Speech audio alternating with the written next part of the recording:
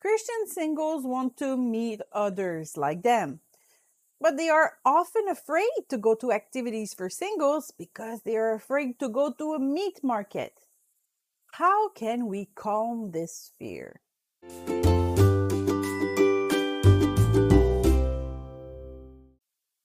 I remember one single event organized years ago. I was single and wanted to eventually get married, so I agreed to go with one of my friends. It was a dancing supper, and the evening was very long. Too many people had decided to go there to find a partner. Even if the music was Christian, on the dance floor, it was like a meat market atmosphere. Men and women were evaluating each other, just like in a market. I really did not like my experience, and I did not want to go back to those type of activities. A pastor told us that he did not want to organize activities for the singles in his church because the last time he did, there was one man for five women, and they were throwing themselves on that man. In churches, these horror stories are heard again and again. It is often because we have a disturbing experience that we refuse to participate in another activity for singles. But are we right to avoid all activities for fear of ending up in another meat market? Of course not. Start by choosing activities that you like or enriches you. If you like board games nights, for example, and such an evening is organized for single, take part in it with joy. Go to play games and focus on that. Then, if nobody catches your eyes, you will not feel like you wasted your time. Let's take another example. Your church singles ministry organizes a potluck. You're a woman and you agree to go there with the sole intention of finding a partner. When you arrive, there's only women there. Since you placed yourself in the mindset of finding a man, you will be disappointed with the event and you will surely leave quickly.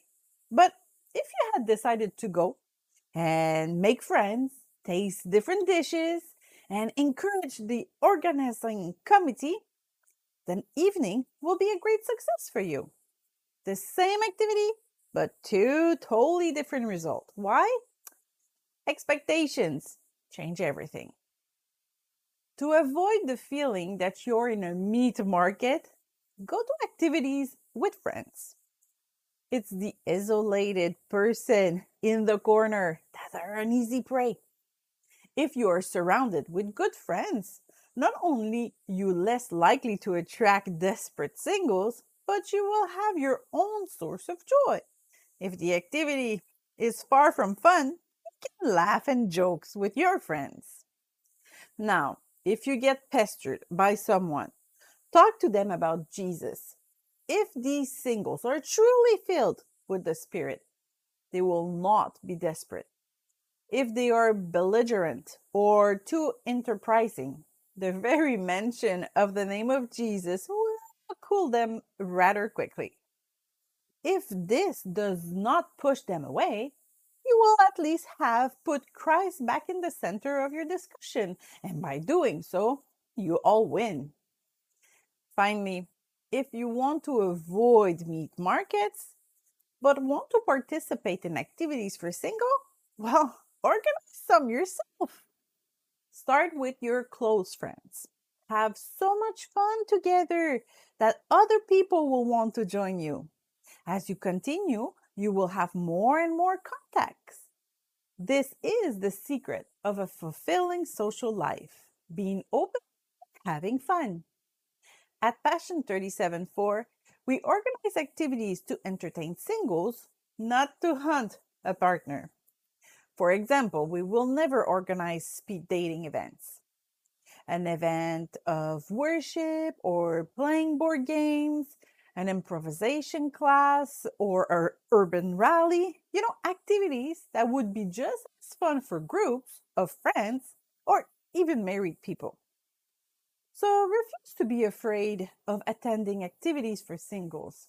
Go Have fun and learn with no other expectations, and you will definitively have a great evening.